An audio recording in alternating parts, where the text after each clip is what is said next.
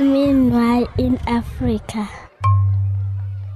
Since Saturday last week, young African leaders from Hands at Work in Zambia started arriving here at the Kachele farm. 11 in total, 6 young men and 5 young ladies, spending a chunk of the week with myself, Jackie and Blessings. Wow. We started Sunday afternoon spending a session together discussing the impact of secondary trauma. How could we stay healthy and strong as we work and serve in communities that are so traumatized? Sunday evening, we had a church service where we invited the wider community, and the whole service was led by our junior leaders. Oh my goodness. This service was a service that went for about 3 hours, but we loved every minute of it. The zeal, the opportunity they were just waiting for. How more senior people believe in them and giving them that opportunity. It was just so heartwarming for me. But I guess one of the great highlights that is coming out this week is how hungry these young leaders are for godly character. It's incredible.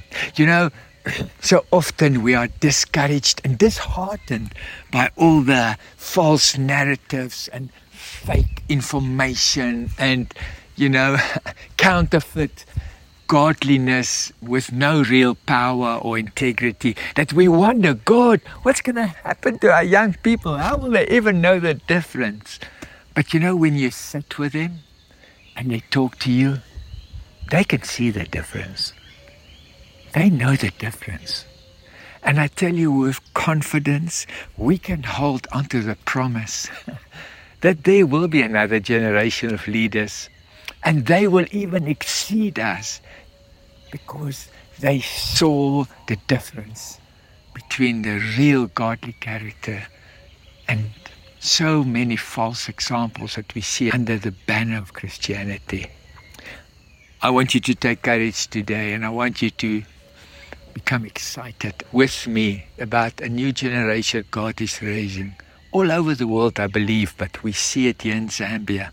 Young women, oh my goodness, Quinn, Sipiso and Jones are on their way to the Congo with Jackie next week, and they're going to spend at least 6 weeks in the Congo.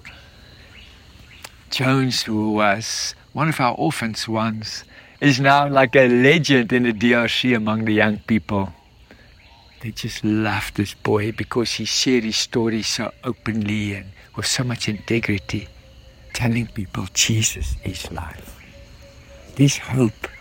I'm excited about the next generation of Hands leaders. www.handsatwork.org